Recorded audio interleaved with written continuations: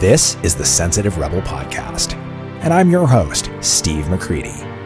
Join me for conversations with people who see possibilities that compel them to go against the status quo, but who sometimes struggle to do so because of the noise and norms of the world. I call them Sensitive Rebels, and we'll discuss the challenges, successes, and lessons from their journeys as they keep moving forward in their quest to make a difference in the world. Hey, Sensitive Rebel, I hope you're well. Joe Perrone is an executive consultant who helps business owners and professionals find freedom from stress and overwhelm. He's an expert in creating free time and eliminating burnout. You'll hear about Joe's journey in growing an auto repair business and what led to his pivot towards consulting and coaching. And we'll also be discussing time and the keys to creating more time and time freedom in your life on this episode of the Sensitive Rebel Podcast. How's it going, Joe? Steve, so great to be here. Thank you for having me.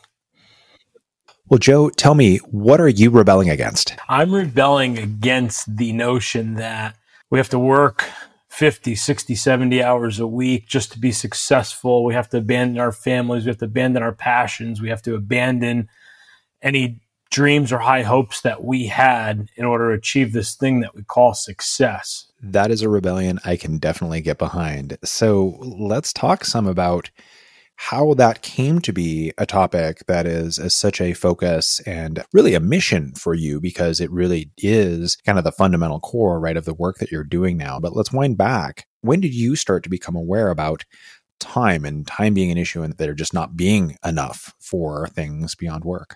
Back in 2014 was a pretty big year for me personally. We'd just gotten married and we had one son on the way. Just taken a beautiful honeymoon to Greece, had just purchased our building that our business was in and finished the purchase of our business and making quite a bit of money, more money than I ever made in my life. On the surface, things really looked great. Busy was my proverbial badge of honor. I didn't know how to say no. I didn't have any boundaries. It was just as fast as I can go, as much as I can take in, as much as I can do and say yes to. And well, Steve, I hit a wall. I hit a pretty big wall, and the thoughts of, well, is this all there is? And this is all I'll ever be? And I'm just going to be busy all the time. And how am I going to bring a son into this world? And, I'm home at 6, 7 o'clock at night. I leave for the office at 7 o'clock in the morning. When am I going to have time to see him? When am I going to have time to support my wife, who now is going to be home with this child? Are we going to send him to daycare? Like, what is our plan? And I thought so much about that, and it kind of stayed in the background. And what was really challenging for me was also from the financial piece, I was doing really good, but I didn't feel it. I didn't feel successful at all. I felt like a shallow person. I had an anger issue. I love to blame people. Steve, I could find anyone to blame from any of my problems. And it took a toll on me physically. And one day in the middle of a work day, high stress environment, we fix cars that have been involved in an accident, and everything's time sensitive. And I just collapsed in the middle of the floor at my business, and my business partner had to bring me to the emergency room. So that physical response to everything else that had been going on in my life was really when I realized that something had to change. It sounds like there was a buildup to that. And I'm wondering, how long were you aware of some of these feelings of, is this all there is? How is this going to be sustainable and all of that? And what would you say got in the way of you listening to those thoughts and feelings sooner? I was in a comparison model. So it was really for a long time that these feelings had been coming up. When I was an employee, I was looking to get that next promotion and get that next level, because then I'll be happy at that next level. And that next level would always come, and I would never feel any more successful. And I would have doubts at that point. And then we bought our business. I said, that's the day that I'm going to feel successful. We're going to go out, we're going to celebrate, and that's the day that I'm going to feel successful. Wrong again. Even with on the personal side, proposed to my wife. We get married. Finally, I'm established. I have a family. We're having our son. All these things should have been enjoyment for me and enjoying it as I was in the moment and savoring those experiences. But I was more proud that I had paid my wedding off before the vows were said than actually marrying the person that I love. I was more proud of that achievement. And that was a big error that I made because that wasn't the marker of success. The great Wayne Dyer I had learned from in one of his talks later on. And I said, I wish I had heard this at some other point in my life. But I believe that I had been hearing this all throughout, is that when you get $50,000 in the bank, you're going to want $100,000 in the bank. And that once you get 100, you're going to want more and more and more. And that those experiences, you get that hedonic adaptation, it just wears off after a while. And if we're chasing it, and I was chasing these different levels, like a video game, chasing that next level, but I wasn't enjoying the level I was currently in. So it was a very many points in my life. And there was an up and down cycle that I was going through. So you had that awareness for sure and saw that. Why do you think you didn't listen to it sooner? I didn't believe it. I just didn't believe it. I said, oh, that's for somebody else. That's what rich people say, or that's what, somebody that's successful is telling me that. And when I get to that person's status, then I'll feel successful. So I just kept replaying that same loop all the time of that's for somebody else. That's not for me. Where do you think you got that idea of you being, it's almost a less than, right? Like putting yourself almost one down relative to these people. Where do you think that originated for you? I believe that originated from always not feeling enough, always not feeling adequate or enough, and goes all the way back to, growing up, where one friend had an expensive car and I was driving the lesser car. This person was going to law school and I was working at a body shop. So it always followed me throughout this thing. So I always had that feeling and let myself believe the story of I was lesser. So I always let myself believe that story. And once I decided to challenge that story and own the space that I was in currently, that's when everything changed, Steve. When we start confronting these stories that we have that are not serving us, that are not accurate, that is indeed transformative. And I totally want to come back around to that. Before we go there, I want to even dial back a little bit further. I'm curious what you learned or what you can recall learning in childhood and the earlier parts of your life about time and about success, and what kind of lessons or stories you might remember taking, and whether those influenced the stories you were operating under until you sorted things out.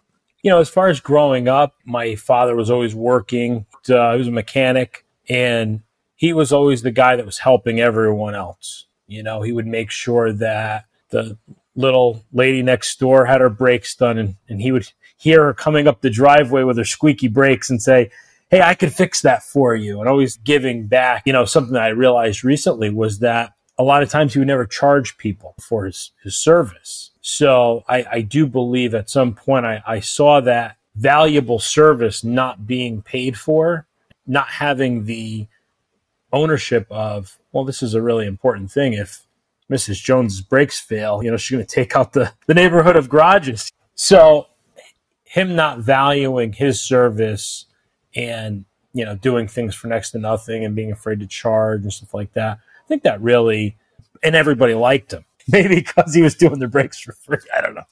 But yeah, that was definitely something that I saw in life. One other story that shaped me was I saw people that worked for their family, the family business. I knew they had dreams and aspirations and hopes outside of their own family's business. And I remember seeing that as, well, that's kind of selfish. This person has dreams, hopes, aspirations. This person has things that they want to do. And the family business may not have been for them, but they never challenged that notion and were afraid to go outside of the bounds of the family, so to speak, and say, well, this is what I would rather do. And this is what I'm interested in. So I always observed that, and still continue to this day, observe and listen for people that have dreams, hopes, desires, things that they really want to do, and encourage them to do it and get out there and be brave, be bold.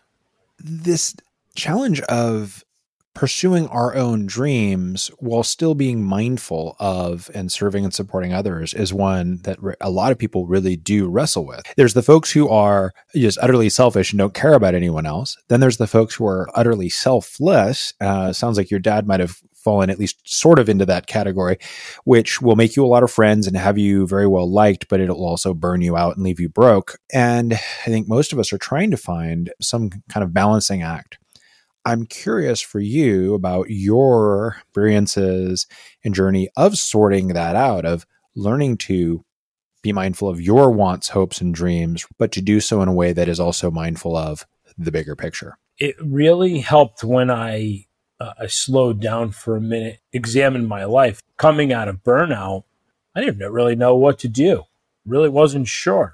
The only thing I did know to do was we have this beautiful thing called the internet, and you can search pretty much anything. And it really came to me in the form of educating myself and going after piece by piece the little problem that I was having. I didn't own one book pre-burnout. It was embarrassing. Okay to tell now, but I had a business. I owned a business. I did not have one business book. And that journey of education for myself and reading and learning that I didn't know everything. I remember hearing a talk, I believe, by Jim Rohn, and he said, your mother-in-law will never change. The Democrats will always be the Democrats, and the Republicans will always be the Republicans. Government will always be government. There's going to be hurt and loss and despair in this world. So for anything to ever change, you have to change. And that hit me right between the eyes, Steve. So where can I change? What can I change? How can I go about running a business that I like to do it because it's been profitable for my family. We have our employees have been empowered. The wealth and the worth that it's created for people and the ability to change folks' life after a car accident. I had to own that was valuable. And when I started owning that what I did had value, I said, well, what else do I do that adds value to people? And I started asking. It was very humbling to start asking people, what am I really good at? Because I didn't know. I never had examined myself to say, hey, you're really good at this.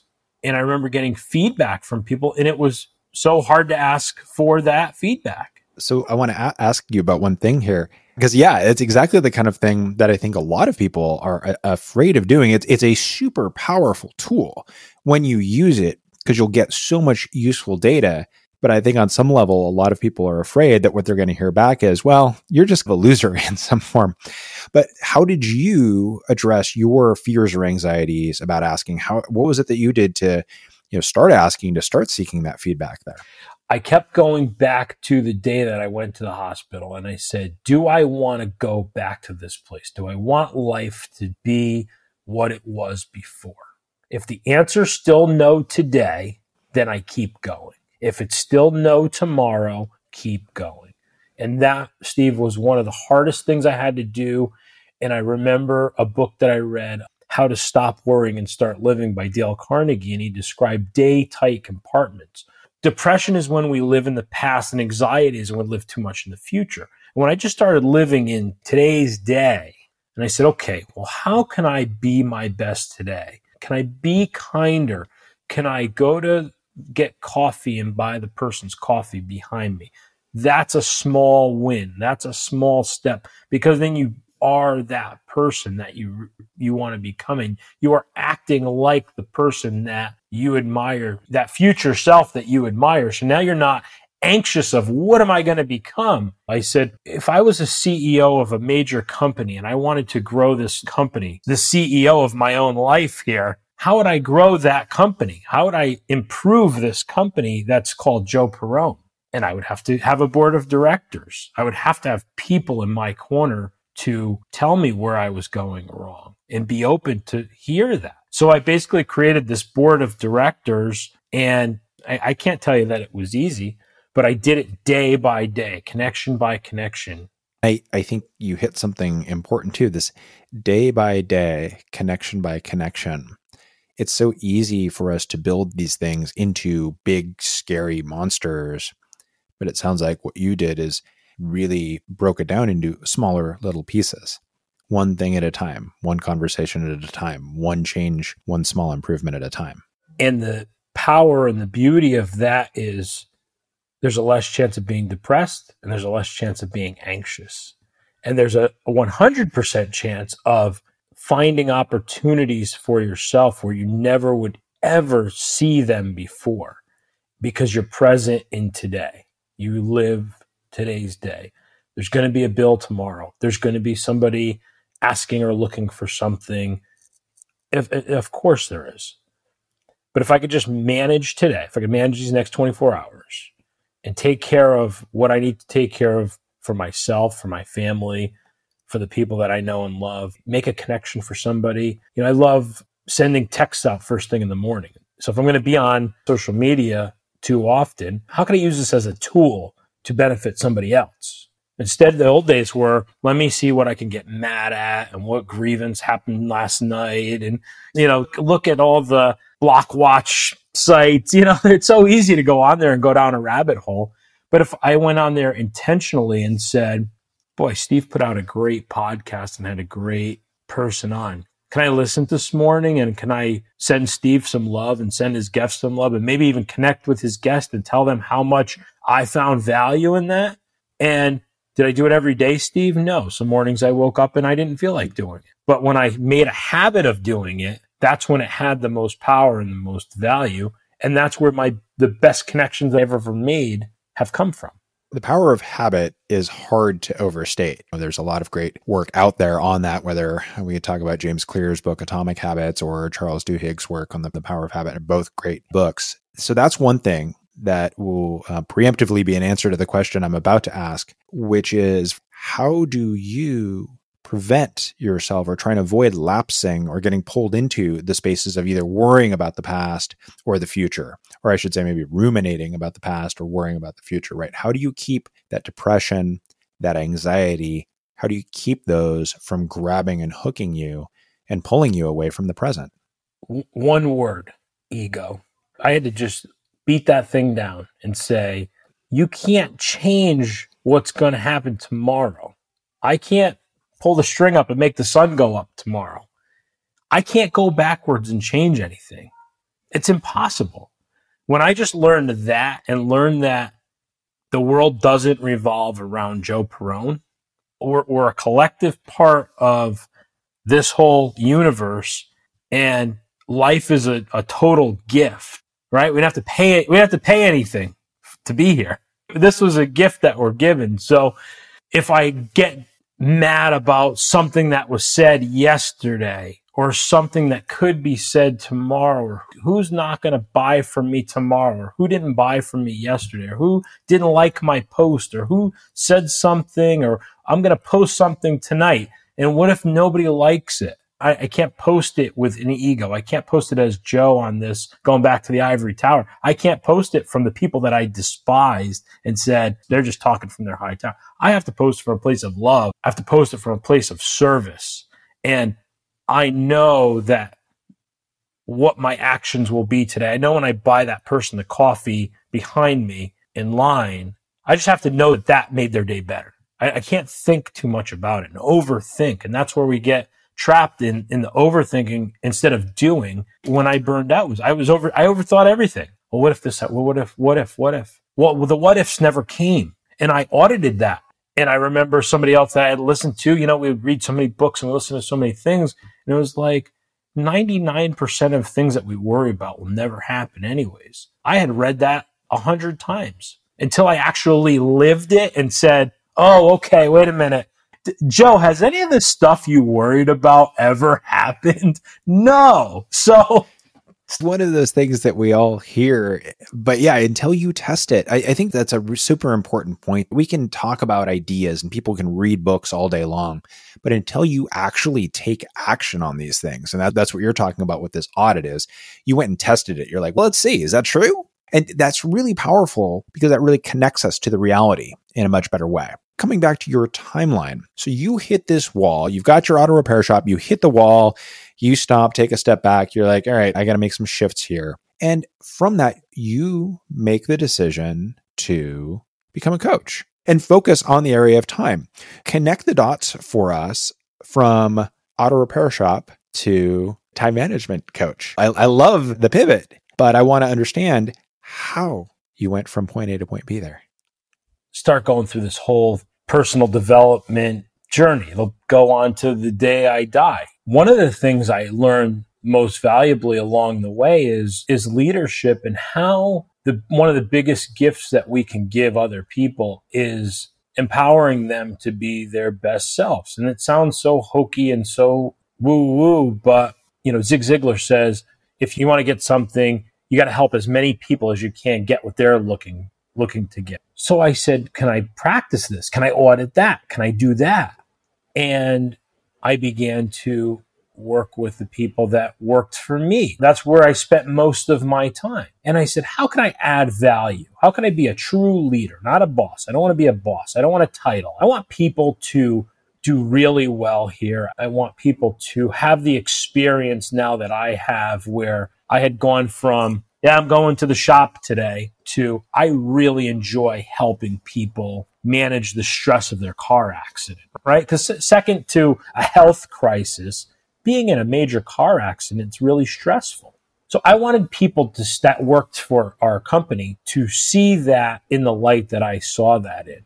You asked about how I became a coach. That's where I became I didn't know I was a coach then, but I was truly treating people the way I wanted to be treated. I wanted people to have the experience that I had. And when we got to this place of loving our clients, and we reached out and we were kind and we were compassionate and had empathy, our group of guys is the most compassionate, empathetic group of guys. And women come into our shop and they're like, this is so relaxing, having this experience here. And even our slogan in our company is relax. It was an accident. And we've taken that relax thing, but that was my first entry into coaching. And now as people would see, other business owners would see our success, and we were kind of the little engines that could, and we're super successful, having a good time. And it just shows up in the world when you're having a good time and people love you, and you don't have to ask for reviews. People are just tweeting and sending stuff out and posting pictures before and after their cars, and it's amazing.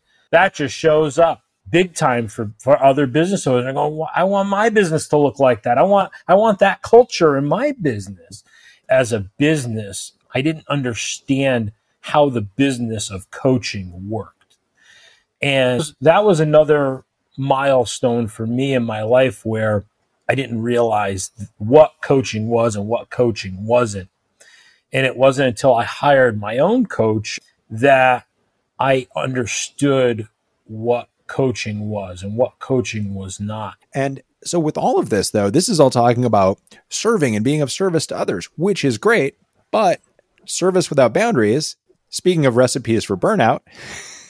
So I'm wondering, as you're doing this and things are expanding and shifting, how did you manage time, energy, stress, so you didn't just end up with a new form of burnout? The boundaries with the body shop, I'm writing a piece right now about when I learned those boundaries. We had a client in the shop that was a pretty significant piece of our business every month, and we had to fire that client. That was one of the things that I had to do to start building my own time freedom for getting out of the business more, working on my business. And it was holding me back so much that, 80-20 rule, it was 80% of my headaches.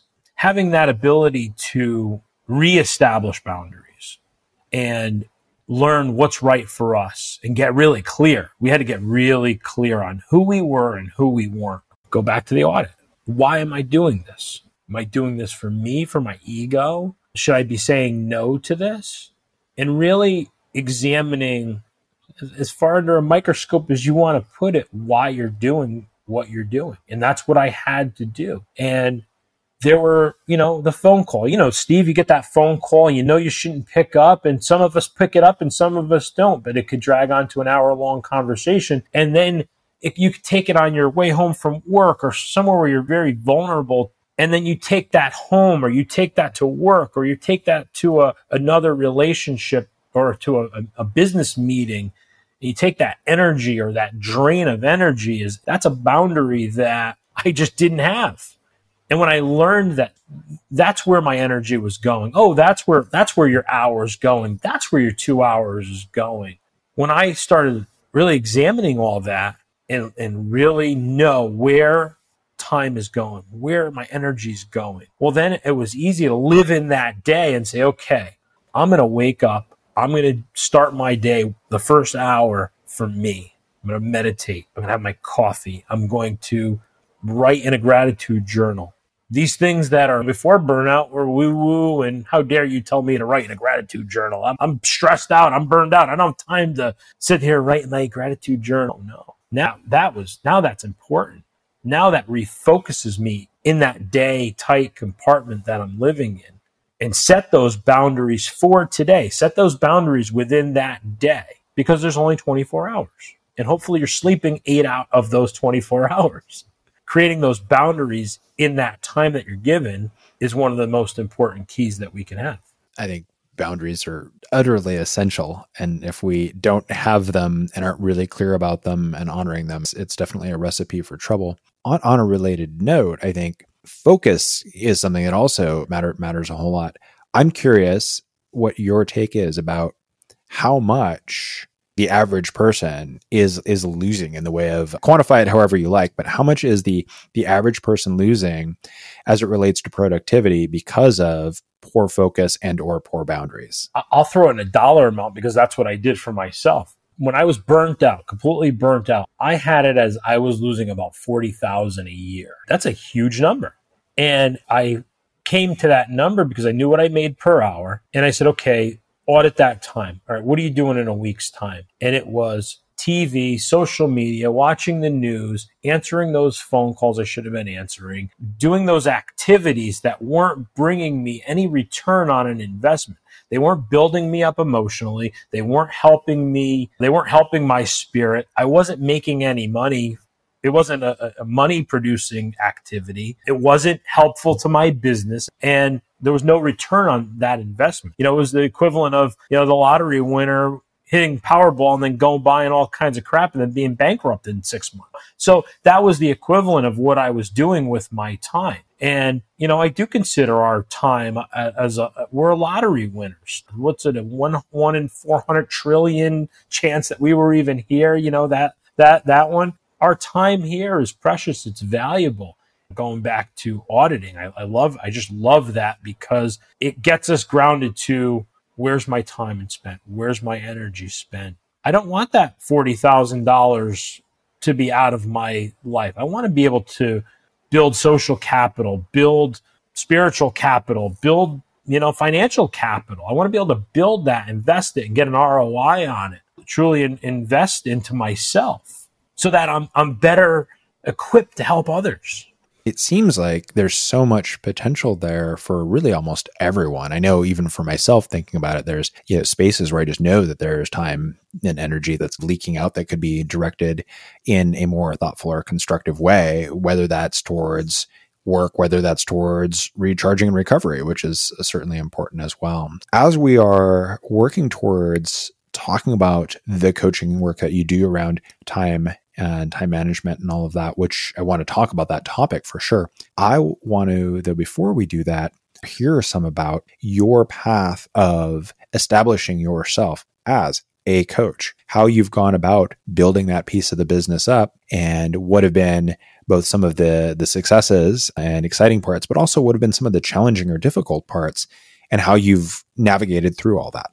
Getting into coaching and the mechanics of the coaching, it really was coming in with a blank slate and saying, okay, going back to understanding what coaching was and what coaching wasn't. And I believe that if I wanted to be a business coach, or if I wanted to be a time freedom coach, or anything that I wanted to coach another human being on and help them with, I needed to have a coach. I thought that was, most important. I had somebody watching me every step of the way, helping me. They've gone the road ahead of me, and not just diving into, hey, I'm going to just start helping people out, because that could be misguided. And if you're not coaching the right way, or if you just, went on to get a certificate for coaching and had no direction of where your work was going to go, you could be making a huge mistake, and you would start attracting people that weren't a good fit for you. If you want to buy a Lamborghini and a plane, I'm probably not the guy for you. If you want to spend more time with your kids and get creative and have just this fun, amazing experience with your family and empower other people to live their best lives with their family and have time freedom to do all the things that you want to do and live your dreams, those are good fits for me. Besides hiring a coach, what were the other pieces that you needed to put in place, or actions you needed to take as part of getting your coaching business going and established? I really had to own that space of Joe Perrone, the go-to business coach. I thought it was business coaching at first. And my coach had helped me really fine-tune that message of, okay, what do people see when they just click your LinkedIn profile, when they click on your Instagram profile? What do they see? What are they seeing? Are they seeing you going out and drinking on a Friday night? Are they seeing you posting pictures of cracked up cars? What is the connection? Why would I call Joe Perrone for this? Why would you be seen as this person? So it was really working with that. Who do you help? Why do you help them? Why is this important to the world? Why does this matter? So on the technical side, just having all of those pieces ready, as I start going off into the world and promoting myself as a business coach, a time freedom coach. I don't even like the word coach. I love helping people get to that place, getting to their pool, beach, lakefront on a random day, and just not living for those 2 days a week. We love to say, thank God it's Friday. Well, thank God it's Monday. So to get people to that message, all roads need to point to the lifestyle that you're trying to share with others. That's truly possible. So really building something that shows and makes it clear when people find you or see you, they go, okay, this is who this guy is. This is what he's about. But as any of us who have ever done business know, it's not like Field of Dreams, and you can build it and make it beautiful and perfect, but just because you build it doesn't mean anyone's coming. So have you dealt with that piece of the puzzle? I believe that's the master key to why this is so much fun, making the connections with people and going back to those day tight compartments and when we wake up in the morning and what are we looking for, and going from that place of service. So who can I help? What's the problems that they could be facing? And the messaging that I create and I put out, how is that in service to somebody? Let's talk about time freedom, as you put it, which I think is a great way to put it. But tell me, first off, let's start there. Why do you use the phrase time freedom versus time management, which is kind of the more commonly used term around this? Time freedom to me means having that time to do the things you love to do when you love to do them. And time and freedom I feel like are natural fits together, because you could have all the freedom in the world, but if you don't have the time, it doesn't really make sense. You could have all the time in the world you wanted, but if you had no freedom, guy in jail, he's got all the time in the world. He's got no freedom. Guy making $10 million a year that can never escape the office, he could do whatever he wants, but he has no time. When you join time freedom, I think that's the good mix between the two. So it's really freedom and time. It's the two of these things. It's really the intersection of the two is what I'm hearing for you. And that's why you're naming it and labeling it that way, which makes a ton of sense to me. Yes. What would you say, in your experience, do you see are the biggest mistakes or errors people make as it relates to time, using and structuring their time, that get in the way of having time and freedom? Simply, they don't know what they want. Simple as that. They don't know what they want, and they've never sat down and thought about what they want. Earl Nightingale starts off The Strangest Secret. People these days don't think. It's so true, because what we think about is what will manifest in our lives. How we go about our thoughts, they dictate our actions, and our actions will dictate our consequences and circumstances in life. And that's how it runs. So when, my 5 keys to time freedom, number 1 used to be getting clear. When I started doing the first iteration of it, it was get clear. Anybody can get clear, but what if you didn't slow down first to take that time to get clear? So I added in slow down. So slow down was the first one. And slowing down was so important because most people were saying, well, I don't have time to write my goals down. And I don't have time to write my dreams down. I don't have time to write a gratitude journal. I don't have time. Okay, if you, Zig Ziglar, again, I'll use his reference because it's brilliant. If I called you tomorrow, Steve, and I said, I got 2 free tickets, you could take anybody you want, go fly to Italy. All expenses paid, but you got to leave tonight. I got to leave tomorrow morning. You would find a way to get everything off your plate in that next 7 days. You would call who you had to call. You would figure it out. So I always took that and I said, okay, why can't you have coffee with your wife, Joe, in the morning? Why can't you just stop and take 15 minutes and enjoy a cup of coffee with your wife in the morning? Can we cook dinner when we get home and have a dinner time that we all can agree on a good time to eat and sit as a family and share the day and slow down and eat the meal in peace and not rush through it? Can we eliminate a few things in our day so that can happen? And can we set a time to go to bed so we can rest, so we have energy for tomorrow? And instead of just flying through a day, could we have our morning routine? Could we have our afternoon routine? Could we have our nightly routine? And what can we build into those little routines that would be fun, that would really make that day a masterpiece?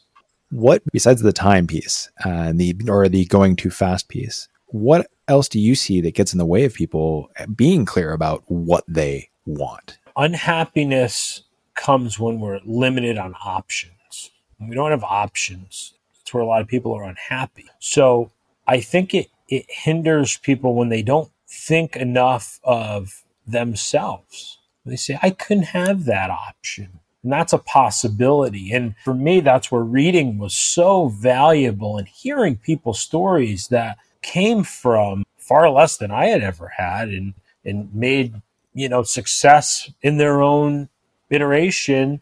And that showed me so many possibilities. So the hundreds, of books that I've read really gave me insight to having other options, seeing other ways of life, seeing things through a different lens. And once I was able to see things through a different lens, I was able to, now this is another possibility that I can model for somebody else that might want to have more time with their family.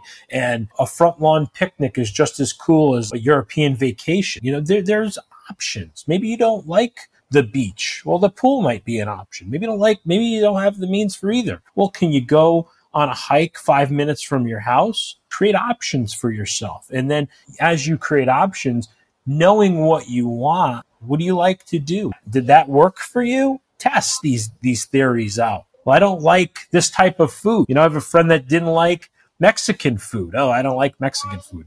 When we were able to bring them to the Mexican restaurant, letting them slow down for a minute, they're like, I love Mexican food. And now, that's an option for them. So that's a cool way they spend their Taco Tuesday. But that's fun. That's life. And I think what you're saying, this is such an important point that people don't always think of, is the idea of when we see other people and their stories and their journeys, there's a value that can be gleaned there from seeing other possibilities. Now, I think the risk is, and this is especially true for a lot of the folks I work with, is them treating that story as if that's the way it should be, or just adopting it wholesale, versus seeing it more as, here's an option. It's a menu. You could pick something from it, or you could not, or it might give you an idea. But I think that definitely it's a great tool that people can use to get a broader palette of things that they know to choose from to help them to get clear. So you were saying, so that not knowing what they want, one of the big obstacles to people making the most of their time. What are the other things you would say are the primary mistakes that people make or challenges that people have that get in the way of the time freedom that we all, on some level, I think, want? I think you just said it brilliantly, Steve. Following what other people like. That's a hindrance to getting what you want, is thinking that what you want is what somebody else has.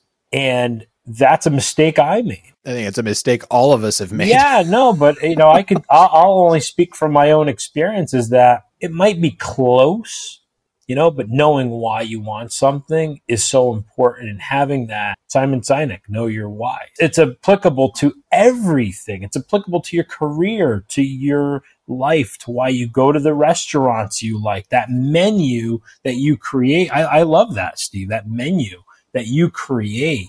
Everybody's is going to be so much different. And that's where in our society, sometimes, our social media kind of becomes not such a great thing versus this great tool, is because it's that comparison. Comparison is the thief of joy.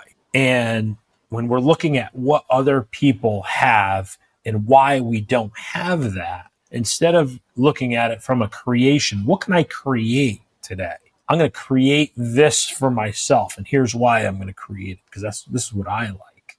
So something as simple as going back and looking at those times in your life when you were most happy, when you were doing the things that you most love to do, or those connections and those people that really time just seems to suspend when you're with them. That will leave clues to where you're supposed to be and what you're supposed to be doing and what is going to bring you the most joy, peace, happiness in life. And those are really good clues. So I can't tell you what is going to make you happy, but I can tell you what's not going to make you happy. And that's going to be chasing what other people have and their iterations of their own success. So I encourage people to look at those times when you were the most happy. Look at those times that you felt the most freedom, and drill deeper on those things and find out, why did that make you so happy? What did you like so much about doing that? What did you like so much about that connection or that friend that you went for coffee with? This is one of my favorite places to point clients, is exactly what you're talking about. When was it better? When was it more like what you wanted it to be? And exactly for the two reasons that you've identified there, is on the one hand, it's okay, oh yeah, I used to do this thing and I let go of doing that thing, but I love that thing. Okay, I should go back to it. But also we have the ability, if we abstract ourselves a little bit from it and think about why that thing, like you said, why was that so much fun? Why was that so cool? That gives us the chance to go, oh, where else might I get that sort of experience or that sort of thing? And that starts to add to the menu, right? Now, I know you've got your 5 keys for time freedom. So let's talk about the rest of those, what they are, how one practices them, and all of that. So we talked about slow down. We talked about getting clear. The third key is doing less. And it was inspired by Greg McKeown, Essentialism. And it was do less, but better. So going to those quality options. And doing less wasn't necessarily sit on the couch and eat Cheetos. Doing less was just about finding those things that aren't productive. They aren't bringing ROI. I believe we talked about that earlier. And then the next key was scheduling time for yourself. That was one of the things that, for me, I didn't schedule a lot of time for myself. I want to ask, what does that look like? I could put an hour on the calendar that says Steve, but then what? Tell me more about scheduling time for yourself. Like, how do you go about doing that? And how do you suggest that your clients go about doing it? It started for me with, reading, meditation, really getting back to that grounding part of renewing my mind daily. I found a meditation that I can do. And I found that my blood pressure, my energy, like everything was just, it was calm. That was my baseline for the whole day. And hey, when something really works, you want that feel, and you're living in that day-tight compartment. Well, tomorrow, I'm going to try that again. Once you try it for 60 days, it becomes a lifelong habit. So scheduling that time, yeah, it's important. But it looked like for me was meditation. It was sending out that, what can I send out in the world? What can I create today? Can I send somebody a connection? That energy took me through the whole day. That was better than coffee. That was a total energy shifter for me, that now as I drove into the body shop to go help that person that had been in an accident, I wasn't in a stressed out, burned out, me mentality. I was in a place of service, and I started my day in service, and I started my day in that renewal of my mind. And it was a calming, relaxing energy that I was able to carry in my day. So it affected everything else. And now as I work with clients, it's so valuable because I can listen better. I can understand better. I can perceive what they're saying and listen a lot deeper. And it's not about me, and what do I need? And what do I need out of this? And do I need this validation? Do I need this? They need to be right. Do I need to interject my point on this? No, I can just listen and just relax and be me and do the work and show up for this person in the best way that I know possible. So within the context of that day, scheduling that you time where you could recenter, reconnect. It doesn't have to be complicated. It doesn't have to be this, big process. It could be simple as just finding something that works for you, that brings your energy into that calm, focused state. What it sounds like is really the idea of getting yourself centered and calm and focused and clear so that you're really in a more optimal space to be able to take action from. Yes. I'm not in a reactive state. If you've been proactive and been in service to every connection that you've made, and proactive in the connection with your business partner, with your employees, with your spouse, with your family. I have contractors at my house now working, been proactive with them and treated them with respect and dignity and gone into your relationship in a calm manner. You're never in reactive mode. It takes you out of reaction mode.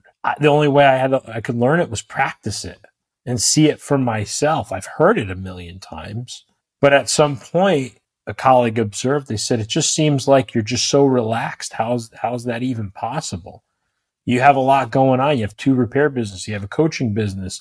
You have 2 little kids that are banging on your door and wanting your attention. How do you not lose it? Just snap. Because I know why they're doing what they're doing. It's okay. They're living their lives. They're doing what they want to do. They know that their parents love them. They know that, for my employees, they know that they're not going to get in trouble if they make a mistake. My business partner, we have such a great relationship because we communicate, and the space that we communicate in is from a space of what can we create, not how are we not going to get screwed today. So we can create out of abundance and not out of scarcity and lack. I think that mindset, that framing of the idea of abundance versus scarcity is such a huge one. And I think it's, again, one of those things that when you haven't played with it and actually tried to engage it, it sounds like the biggest bunch of woo-woo garbage.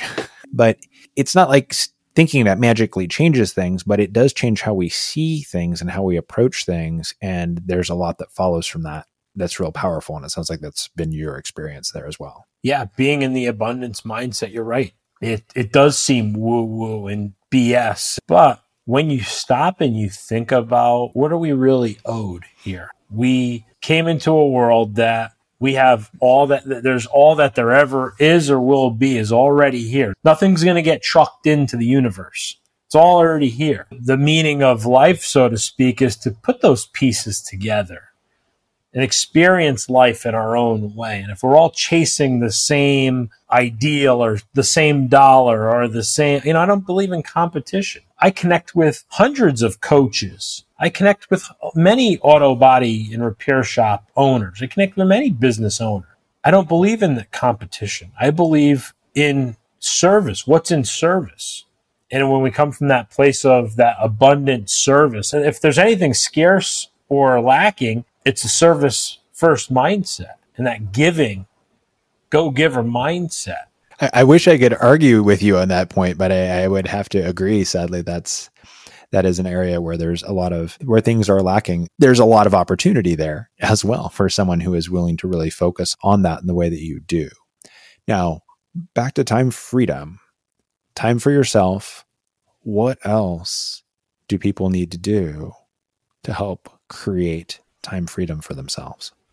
it's that daily renewal. And I believe in giving and gratitude. The fifth key is the daily renewal and action. Actually taking action. You mentioned earlier about reading, but not just reading. Read that act those books out that you've read and test. And maybe, there's books I've read that weren't for me, but they were for me because I was able to share that with somebody else, and something that maybe just didn't work quite right for me, but I know it worked for somebody else, and it worked for the person that I read it from. And that's where giving comes in so brilliantly. And I love to tell my clients, I love to tell anybody that will listen, that think outside of the box when it comes to giving.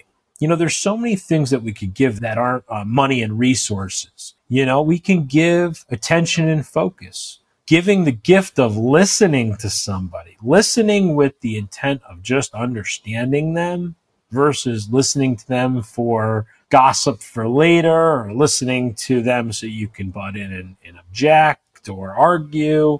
But listening to somebody, giving that gift of a listening ear to someone, I believe it's one of the best gifts you can give anyone because nobody's listened to. So when we can give that to somebody else, I believe that we'll get that in return. People will understand us better when we understand people and take that responsibility to listen. And that's where coaching is valuable too, because there's many business owners that are smart people. They're really smart people. They've built a successful business. They've built wealth for themselves. They've built a life that would be the envy of many, but they don't feel like they're free. They don't feel like they're successful. And if somebody just listened to them and heard their story and what's the underlying thing, most of the time they'll discover it on their own, and they need time to just work that out, work that conversation out. So that's why I believe coaching is very valuable. I think you're absolutely right about the power and value of attention and focus as gifts that can be provided that are sadly things that I think many people don't get enough of right now. So again, the good part is there's an opportunity there. The bad part is there is, I think, a real lack in our world. Could you tell us any other examples of outside of the box sorts of giving that you have done that you could share with us? When we give the gift of listening, we also can find the gift of, and this worked really well in our business, was give the gift of options to other people. We talked about happiness comes in when we have options. So if we can give options to other people, we've done this in our business. We've given people when they come on, well, what do you like to do? What are you really good at? And what really makes you happy when you come in and work here? And giving people the option to say, I don't like to do that. Can we find somebody else to do this? Often we'll say, okay, well, what do you like to do? So we can have you do a little bit more of that so you can add value to the company. Giving that gift of options. Smile. Put a smile on your face. When you're out in public and you can smile and just be kind, that's a tremendous gift that exponentially makes the world a better place because you start that ripple. And you're kind. And then 5 other people are kind. I experienced it with a McDonald's experience where the person in line thought the girl at McDonald's just had this beautiful smile. You just made my day. And she bought everybody in McDonald's breakfast. It was maybe like $100 or something like that. Just because this one girl that worked at McDonald's was smiling. She bought everybody breakfast. Well, that story doesn't end there. I went in there maybe 3 or 4 days later, and same girl was working. And I said, man, that was amazing the other day. Your smile affected a lot of people. And she said, well, the story didn't end there. She said, somebody walked out of here and must have told somebody else that they knew that came in here later in the day and did the same thing. So that's great. So think about the 12 people that were in McDonald's that day, including myself. Because now I'm sharing this with you, and this is going to be shared with your listeners. I've written about this. So that one girl's smile and kindness, and then that person's kindness to buy breakfast for everyone. Think about that ripple from one smile. I love that you've brought this up, this concept. Well, it's a great story because it's like that's a super cool and fun story. And the point that it's illustrating, right, about the ripple effect. And this is something I've known for years. And I think that it's so important for those of us who are in the world of serving others to remember that we don't get to see a lot of the effect of what we do, but that we really would do well to trust that indeed there are ripples. And that's, so even if we don't see them, they're there, they have an effect. And part of making the work sustainable, I think, for all of us is recognizing that and learning to trust that so we can keep putting the things out there, throwing the stones out in the water or whatever, so that those ripples continue to be created, and trust they'll go somewhere and they'll touch things. And if enough of us are doing that, it's going to make a big difference. I totally agree, Steve. I have one more giving tip that I really would be remiss if I did not give you, and it's the hardest giving of all, and it costs you nothing, but it's the hardest one to do. Can I share it?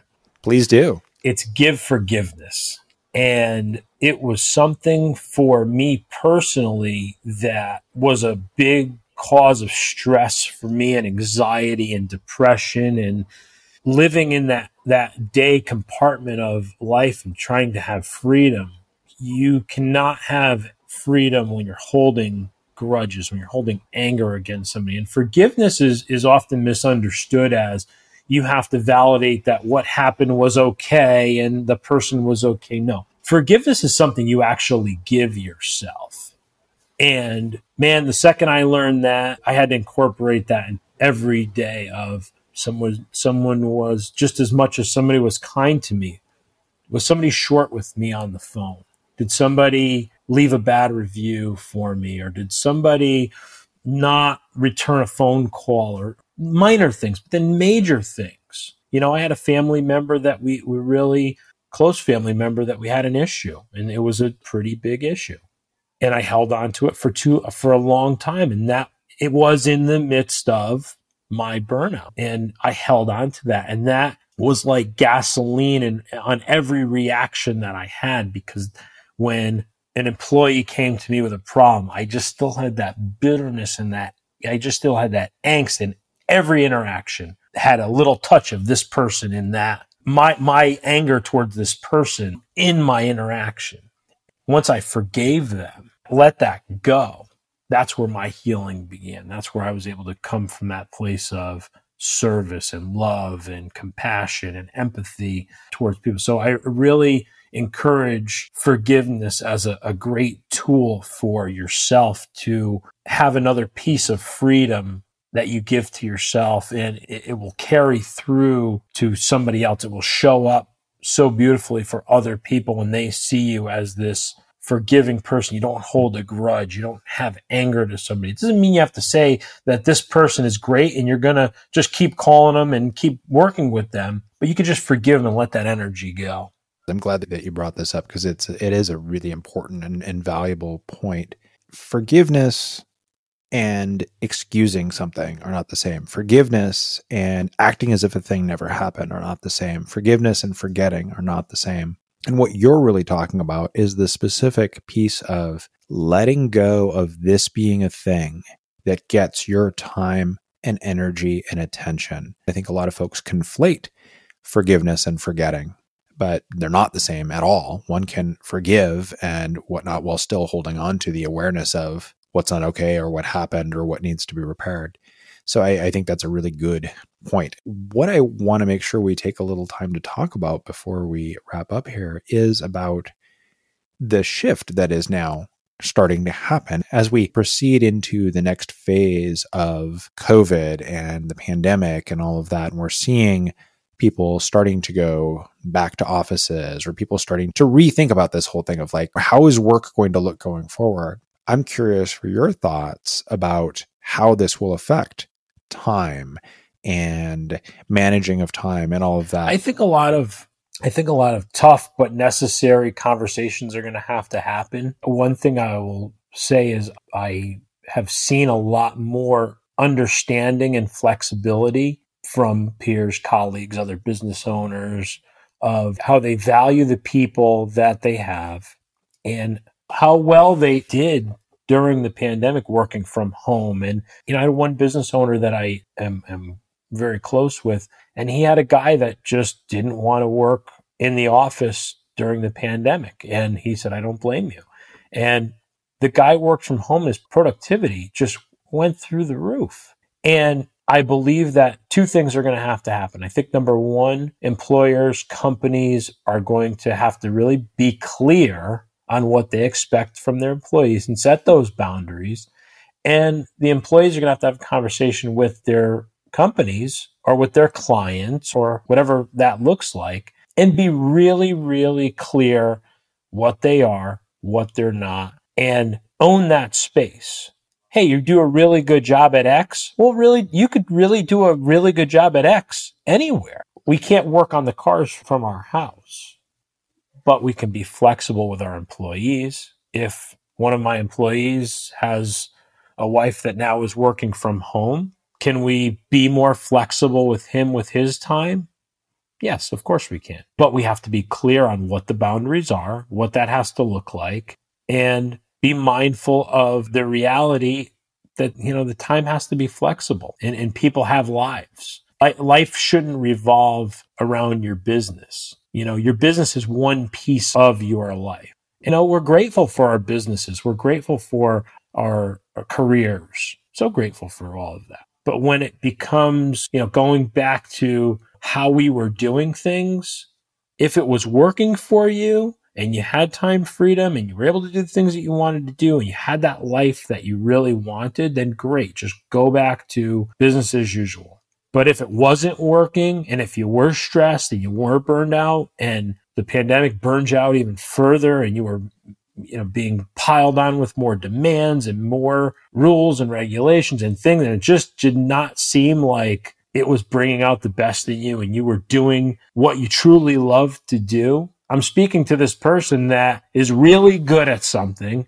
They're really brilliant at something, and the world needs this person's services because they are really good at it. And it's a service that only they can provide in their own unique way. So I would encourage some boldness coming out of this and encourage people that have that gift to identify it, get clear about why they like what they do and the value they provide the world with it. If you're a small business owner, if you're a solopreneur, if you work for a corporation, I would just identify what you're really good at. And coming out of this pandemic and going back to whatever your normal is, just double down on that gift and double down on what you're really good at and the value that you provide. If you're still really good at that and you just double down on that gift that you were given and what you like to do, you're going to make this world, your world of business, a better place because they're going to see you as the phoenix rising from the ashes, so to speak. And people are going to want to support those people that were adding value and that were doing, amazing things. And I feel like they're going to be even in higher demand now than they ever were before. So I would encourage people to get out there and own your gift and don't be afraid to make a move. If you need to make a move, make that move. Somebody is going to value what you do brilliantly.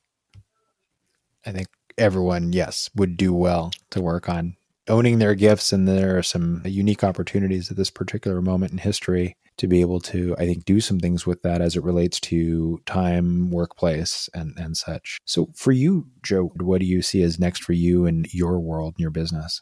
What's next for me is I want to meet that next person. I want to meet that next person that says, yeah, Joe, tell me more. Tomorrow, I hope I meet that person. Next week, I hope I meet that person. But what's next for me is just the fun, the pure enjoyment, and the happiness that it brings me to help another human being find that. Because I found it, and it's really, really cool. And it's fun. Life's really fun. And to help someone else find that a little quicker than I had, with a little less pain than it took me to find that, that's really cool. For you then, what I'm hearing is things are dialed in a really good way for you, and it's about really continuing to move forward on the path that you've gotten yourself lined up on. Yes. What do you see as the biggest obstacles or challenges for you in continuing to do that? The daily challenges and obstacles, fighting the ego.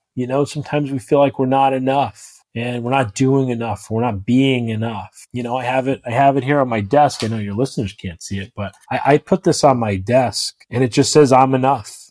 For everyone who cannot see it, it says it like 15 times. It's very visible, and one of those things you just can't miss. I'm a fan of putting sticky notes in highly visible places, and that would be a great example of one.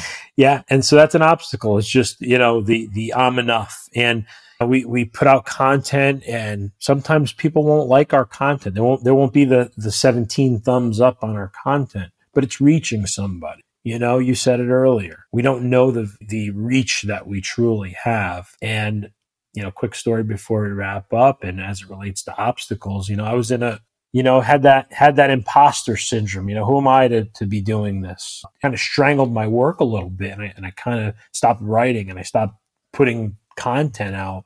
And when I realized that it wasn't about me, it was about the one person that I could help in the right possible time that I could help them. I had a person reach out to me in the middle of all that. And I believe that's just how life works. And they said, man, just keep posting that stuff because it really is helping me. And I looked back, and there was not one like, there was not one comment, there was not one share. I didn't know that this person knew that I existed. So for anybody listening out there that faces a similar obstacle, you are enough, you are valuable, and you bring a unique perspective to this world. You have a unique gift. So don't let ego get in the way of blocking you from putting it out there. I agree. And I think that's a really important thing to hold on to, is that our job is to plant seeds, put things out there, share ideas, share thoughts. And we do not always get to know who they touch, if they touch anyone, how they touch someone, or any of that. We labor under the delusion that we can know, and we want to know. The reality is, though, exactly this, that there can be these things that you have no idea who it touches, and you don't know that it has until or unless they reach out to you. And so I think it's always more about putting good things out there. Right. It's kind of like what you were talking about with the energy. It's just another version of a smile, right? It is like putting that positive energy, these ideas, these concepts out there, and doing it because it is a positive contribution to the world, and leaving it there rather than doing it to get something, which is kind of a problematic transaction. It sure is. And I say kind of jokingly sometimes, some of the content I post out is stuff I need to hear myself. So sometimes I'm just putting it out there for me and hoping that it helps somebody else out. Yeah, there's a saying that goes something like, we teach what we most need to learn. And there have been times I've had that happen where I'm working with a client on something, and like half an hour after my call, I have this awareness of like, oh, I need to do what I just was talking to them about too. I need to hear this as well.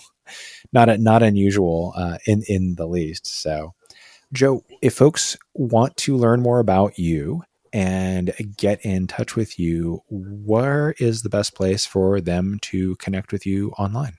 Best place to connect with me online is right on my website. It's joeperrone.biz, Perrone. And, I'm on LinkedIn. I post regularly to LinkedIn. I'm on Instagram at joeperrone.biz. So those are the best places to reach me out at. And if I'm recalling correctly, Joe, also you have a thing that people can get to sign up and get a copy of your 5 keys for time freedom from your website, correct? Yep. If you go right on the website, you just pop in your email address and your first name. A lot of people like to send you 1,000 emails. The emails that I will send out, the first one will be the keys to time freedom. You open it up, check it out.